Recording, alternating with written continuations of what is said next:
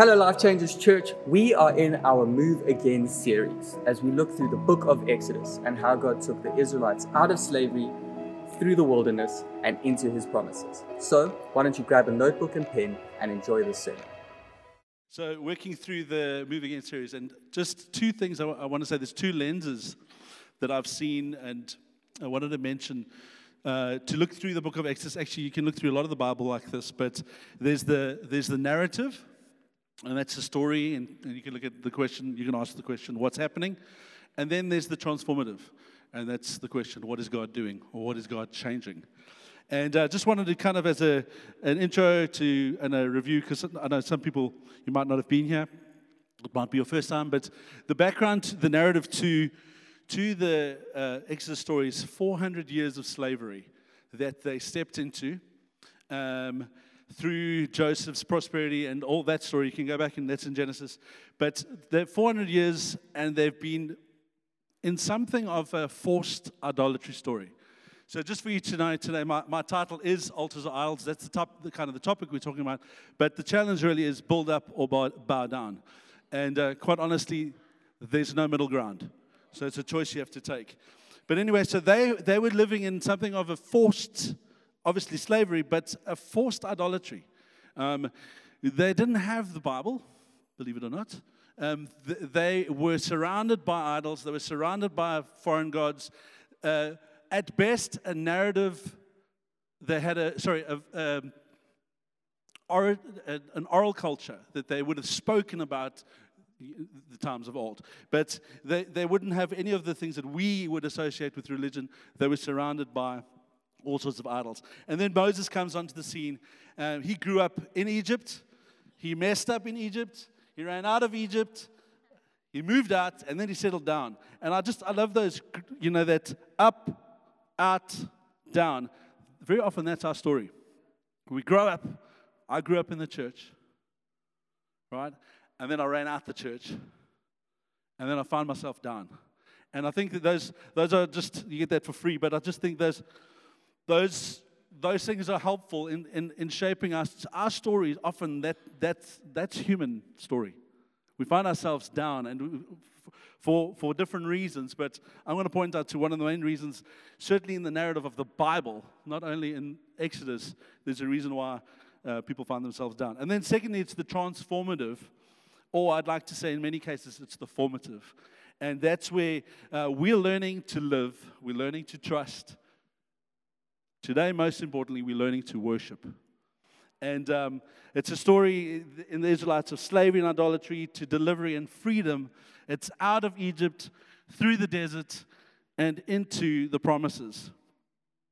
Ultimately, the goal is for them to see God rightly, and for them to be able to, and for us to be able to worship in spirit and truth.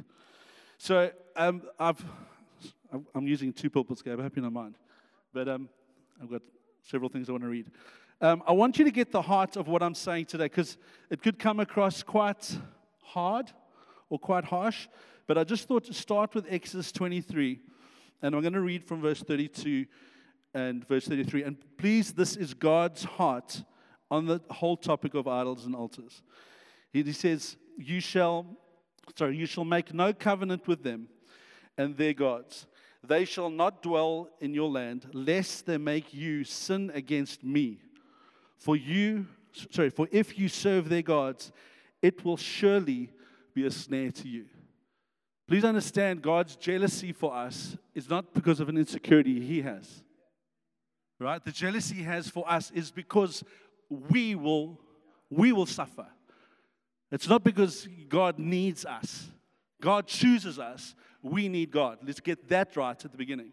And I think the heart of that is like, it's a real challenge today, and I hope that you get that. But understand this, it's because God loves us. He is jealous for us because we need Him. All right, Exodus 20 is the main text I want to look at today. And obviously they've come, the Ten Commandments, we're not going to touch too much on that today. But I'm just going to read from verse 22 to 26, and this is Exodus 20. And this is basically, it's the direct instruction to build altars and stay away from idols. All right, so we're going to read it. Okay, you got it. kind of just wet up a bit.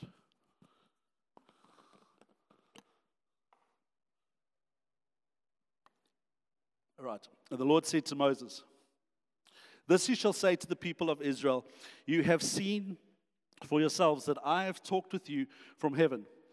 You shall not make gods of silver to be with me, or shall you make yourselves gods of gold. An altar of earth you shall make for me, and sacrifice on it your burnt offerings and your peace offerings, your sheep and your oxen. In every place where I cause my name to be remembered, I'll come to you and bless you. If you make me an altar of stone, you shall not build it out of hewn stones or cut stones. For if you wield your tool on it, you will profane it. And you shall not go up on steps to the altar, that your nakedness be not exposed." I just want to pray. Lord God, I thank you for this text. I thank you for the incredible call you have to us as worshipers. Help us to come back to the truth and the heart of that tonight, Lord. Amen. All right, so I thought it helpful just to actually spend a little bit of time looking at the difference between altars and idols, because it's not common knowledge. But anyway, so just a quick story about idols. I think stories help us shape understanding. So you might find this hard to believe, but when Cash and I were first married, I was a lousy husband. I was a great surfer. Okay, so I used to worship at the idol of sea, sun, and I used to rock climb. So my Saturdays started at about 4 a.m., be in the car on my own, and I'd get home after dark. That was every week. And needless to say, it did not do us great, right? But it was for me, myself, my pleasure in the sea, my pleasure on the hills, my pleasure in the mountains. That was an idol. And my wife was very gracious, and I can say that because she's here. But it had to take a lot of God taking stuff away from me to realize that was idol. So when we moved back to Cape Town, now in 2020, I was like, I really still enjoy surfing, right? But it looks very different for me. I no longer spend 15, 16 hours driving around looking for waves. For the 2 years I've been back, I've only surfed at one spot, and that's at Lighthouse, because it's a 5-minute drive from my house. So there's a change, but it's no longer an idol. That's just a story I wanted to tell. There's nothing wrong with surfing, but it's how you shape it in your priorities. If I'm honest, it was more of a priority than my marriage. And that's a problem, right? But it's where I found my peace, and I had all sorts of justifications. I hear God speaking when I surf. How self-righteous, right? Anyway, so that's a story. But I'm just going to read a quote. If any of you are looking for books on how to know God, one of them is Knowledge of the Holy by Tozer. I would recommend it. Took me a while. I'm a slow reader. But anyway, here's a quote from that. It says, "Wrong ideas about God are not only the fountain from which the polluted waters of idolatry flow, they are themselves idolaters." Let me read that again. Wrong ideas about God are not only the fountain from which the polluted waters of idolatry flow, they themselves are idolatrous. And the idolatrous simply imagines things about God and acts as if they were true. We just read, "You shall make no other gods of silver or gold." It's very interesting. In that Exodus, he says, "You shall make no other gods of gold or silver to be with me." I think that's a mistake we make. We think that there's another that can match, or there's another that can be with God. In idolatry, and you go to different religions, and I'm not here to slate those, but there's often equal status, even though there's different kind of areas of concern. But they have another to be with, and there's like a shelf of them, and they sit together. But we can't have anything to be with God. He is ours, and He's the only one. In Psalm 100, it says that, "Know the Lord, He is God." When I read that this week, I was so convicted of the thing of like, when I have made anything to be of a higher status or higher in my heart in terms of priority than Him, even my kids, I love them, right? But when God tells us to do things that we think, how's it going to jeopardize them? We got to trust. We don't not love them, we trust. But who's God? He is God. Right? All right, so some characteristics of idols. They're self-made, self-fulfilling, very often self-reflecting. They look like us. They're often about personal gain and achievement. And the nations around Israel really shaped their idols and much of their religion on what they could see. So they are the original shiny object. They distracted us from God, right? And anything that distracts us from a committed, devoted lifestyle to God is whatever shiny object it is, it's an idol. It is an idol. If it's distracting us from Him, whatever shiny object it is, for me it was surfing and climbing, even though I never climbed well, but it was a major distraction.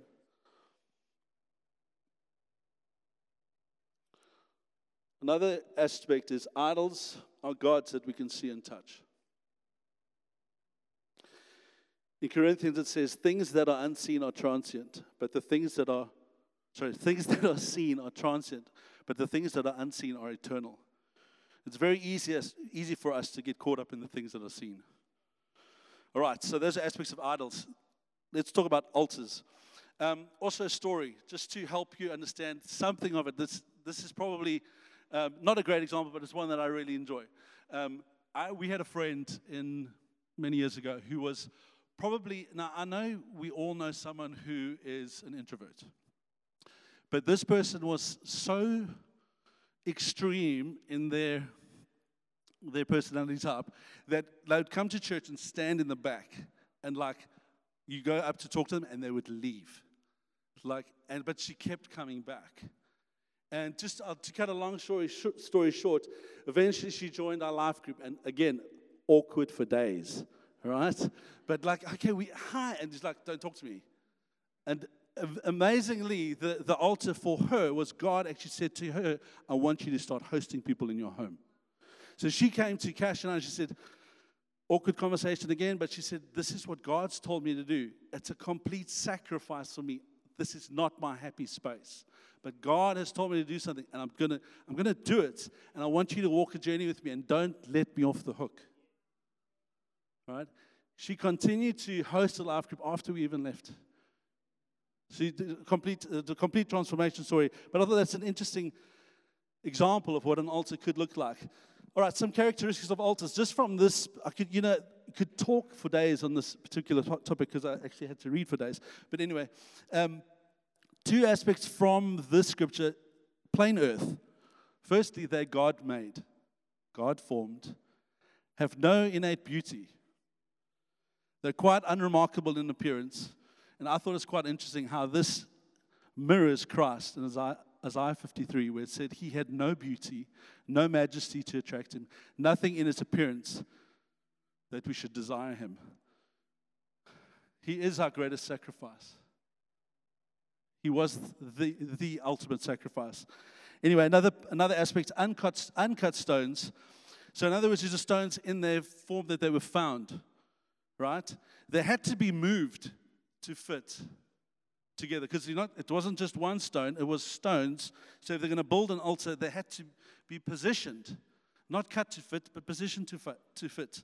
And then if they were chiseled stones, they would have become like idols, because the work of the men would be more accessible. In other words, we can see that somebody made this, and then that would become more important than the work of God. That's happened. Just go to Europe. Look at the churches. They are ornate, they're beautiful, but they're empty, many of them. So what's happened is the work of a man has become the focus, instead of this is something I'm going to die on, or something I have is going to die on. It's a place. It's just a place. And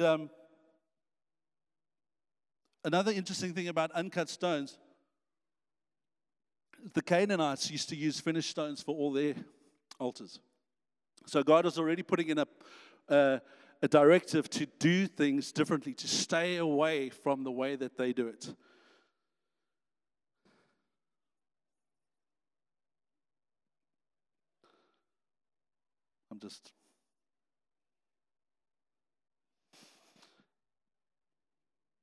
I'm going to go there.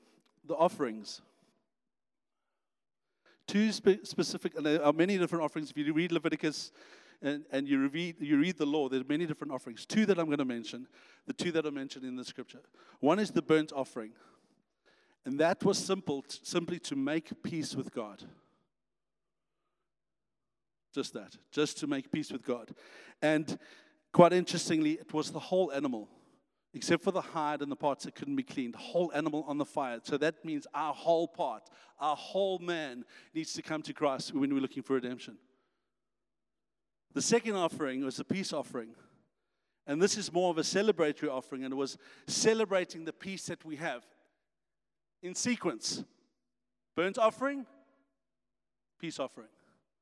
And an interesting thing about this was also called the communion offering. This was an offering that we were right with God so we can be right with our fellow man. So it would also be something that was used at the end of vows or at the end of contracts. Like we'd have this peace offering. We are at peace and we've completed a task in peace. The interesting part about this is it was only the entrails. In other words, the innards. Only the guts, right? And the fat. And I think the symbolism in that is quite simple, but I'll make it plain. It's our peace is internal. Our peace is deep within us that we have to find. And those two offerings are what made people right with God and right in community. Now, the sober judgment with Israel is we know, we like the Israelites. We also see God. But it's very easy for us to move back to idols. Very easy. And if you look at the story of Exodus, it doesn't take them long. I'm just going to go read a section of, for those of you that don't know, shortly after this, Moses is spending several trips up the mountain to go and speak to God, getting law, getting the whole plan for the tabernacle. This is, some scholars say 8 times he went up and down the mountain. And in one of these times that he goes up, he's gone up for 40 days, and the Israelites go nuts. They think where's this guy who brought us out of? They go to Aaron, who's one of the other priests, and say, make us an idol. And he takes all their gold that was given to them by the Egyptians when they left, and he makes a golden calf. 40 days, just over a month.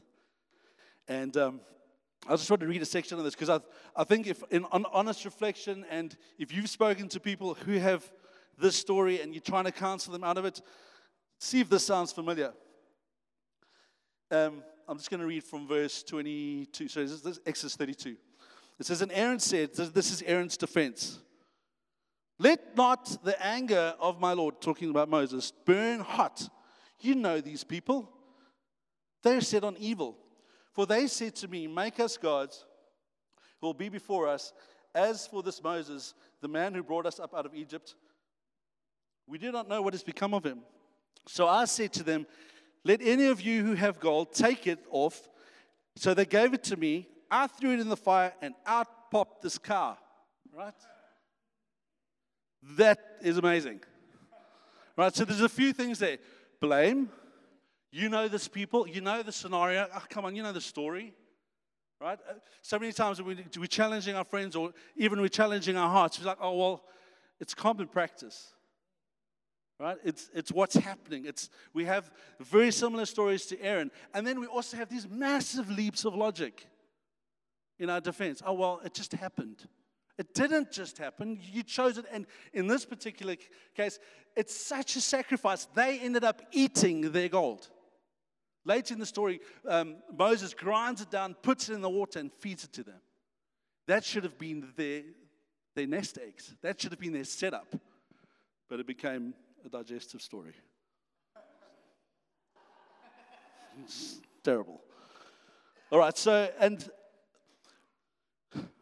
the next slide I wanted to show you is this is not a one-off incident. I'm sorry for the quality of this, but I couldn't find this image online. This is from, I'll give references, Thompson's Chain References. It's got a study section to the back. And if you can see the rise and fall there, it's not very clear, but there's 3 different parameters. There's righteousness, sin, and idolatry. And it's mapping the different kings. So this is now in the era of Kings. And you can see how it's good, bad, good, bad, good, bad, terrible, good, bad, terrible, bad. And they get longer as well. And the sad thing about this is Israel's journey into captivity. So 500-600 years before, Moses brings them out into freedom. God says, don't let them be a snare to you. What happens? Exactly what God did. And they end up being taken off to Babylon, back into captivity, back into slavery. Why? Because of this.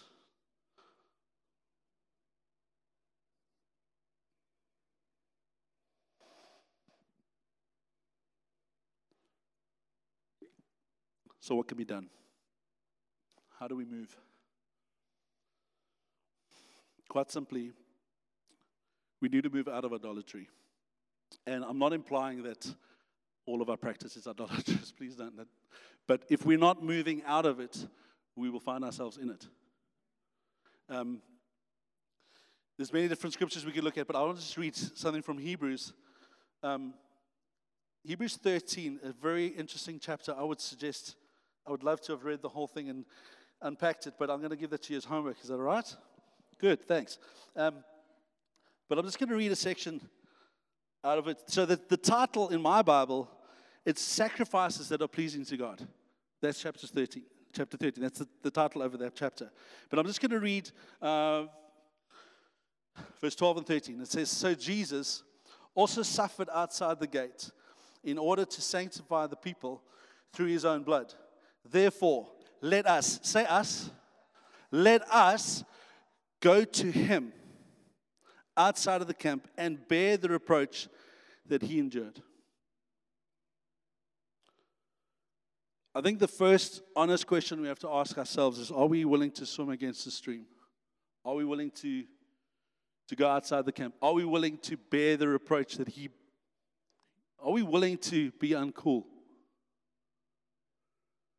You know, the uncool was very different when I was young. It was, if you were a tough guy, you didn't need to be a Christian. Right? Because, who do you need? You don't need anyone. Right? So you weren't cool if you were a Christian for that. But now it's very different. Now there's all sorts of things that we have to subscribe to and certain conversations we don't want to go to. But my challenge to you is that there are many different sacrifices that we actually call to make as Christians. We need to sacrifice this moral relativity. We need to sacrifice our own personal empire. We need to sacrifice self-justification. There are many different things that we need to sacrifice so that we can avoid getting into the trap that the Israelites and the Bible fell into. We need to have a healthy understanding of who we are. They didn't have the Bible. We do. There's massive lessons in there. Like, let's not trust ourselves not to fall into idolatry. We cannot trust ourselves. In Colossians 10, it says we need to destroy every proud obstacle that keeps people from knowing God. We need to capture rebellious thoughts and teach them. Such a great illustration that I'm going to teach you. We talk to ourselves. That's how that works. Right? And we teach them to obey Christ. You know, in Hebrews 13, it's very interesting. There's a lot of talk and directive about obeying your leaders. Ooh, he went there. Yes. Yes, we need to be. You know why? We don't know better. We need to be honest. We need people to lead us. They did. If you understand, delegated authority is one of the gifts that God gives to the church. And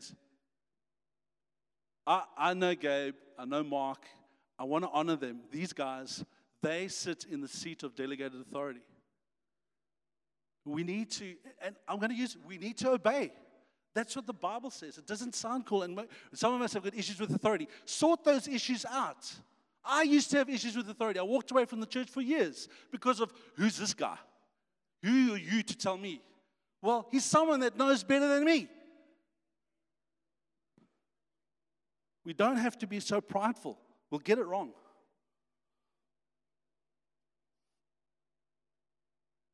Getting excited.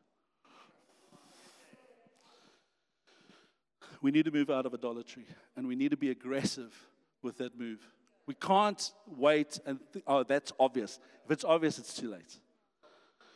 All right, so the next one is we need to move, and this is obviously idols and altars, right? We need to move into what I would say reasonable worship. Now, don't misunderstand me. I do not for a minute mean comfortable worship. I'm going to read something to you. Getting an old book out.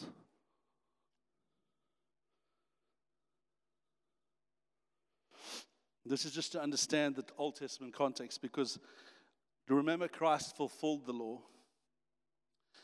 And this is talking about the person offering a sacrifice. It says, after identifying himself with his sacrifice, the offerer would slay his own bull, his own sheep, goat, or bird. Now, I didn't actually realize that. I don't know about you, but you taking an animal, you're the one who cuts its throat. Proximity is important.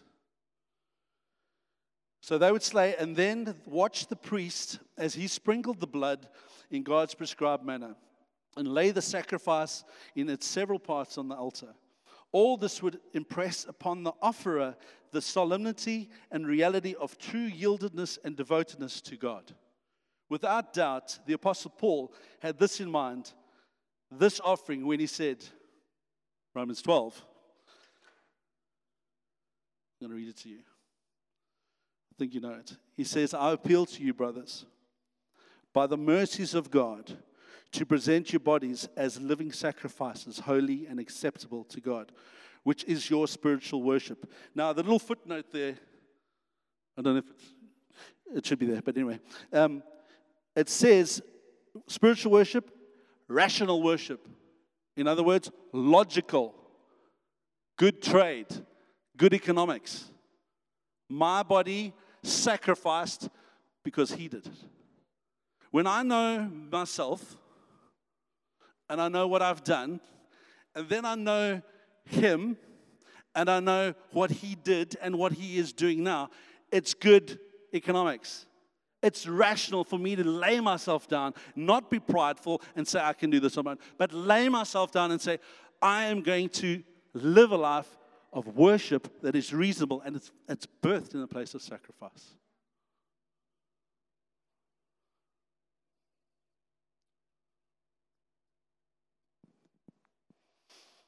Now, at the beginning I said God's heart was to care for us. I really want to appeal to you. Having tried it on my own, having lived that, and having lived the last 15 years, I've tried to stay in the place of sacrifice. Tried to stay in the place of, now tried is a very important thing, because you keep on slipping. You keep on finding things that have become idolatrous. But I cannot encourage you strongly enough that this is a life worth living. Because it's a life that I know how my life ends. I don't have to go into questions of predestination. I know where I'm going. I don't know, am I going to fall away? Never. Because I won't let it happen. Because I'm constantly saying, God, is there anything in my life? Daily practice, having a conversational relationship with God, saying, God, is there anything? Is there anything that's becoming an idol? And then having the courage to say, even that needs to die. Because you need to live in me. And there's no way you can't have two masters. That's a principle with money. It's not only money. So my appeal to you today, by the mercies of God, knowing yourselves, knowing how we live, knowing Him, knowing how He lived, what's reasonable? What is the rational response? It's a laid down life. Thank you so much for watching and listening. That was an amazing sermon, and we love seeing what God is doing in and through our lives as we move through the book of Exodus. So, if you'd like to find out more or give the rest of the series a watch or listen, head over to our website, follow us on social media, and get connected. We'll see you soon.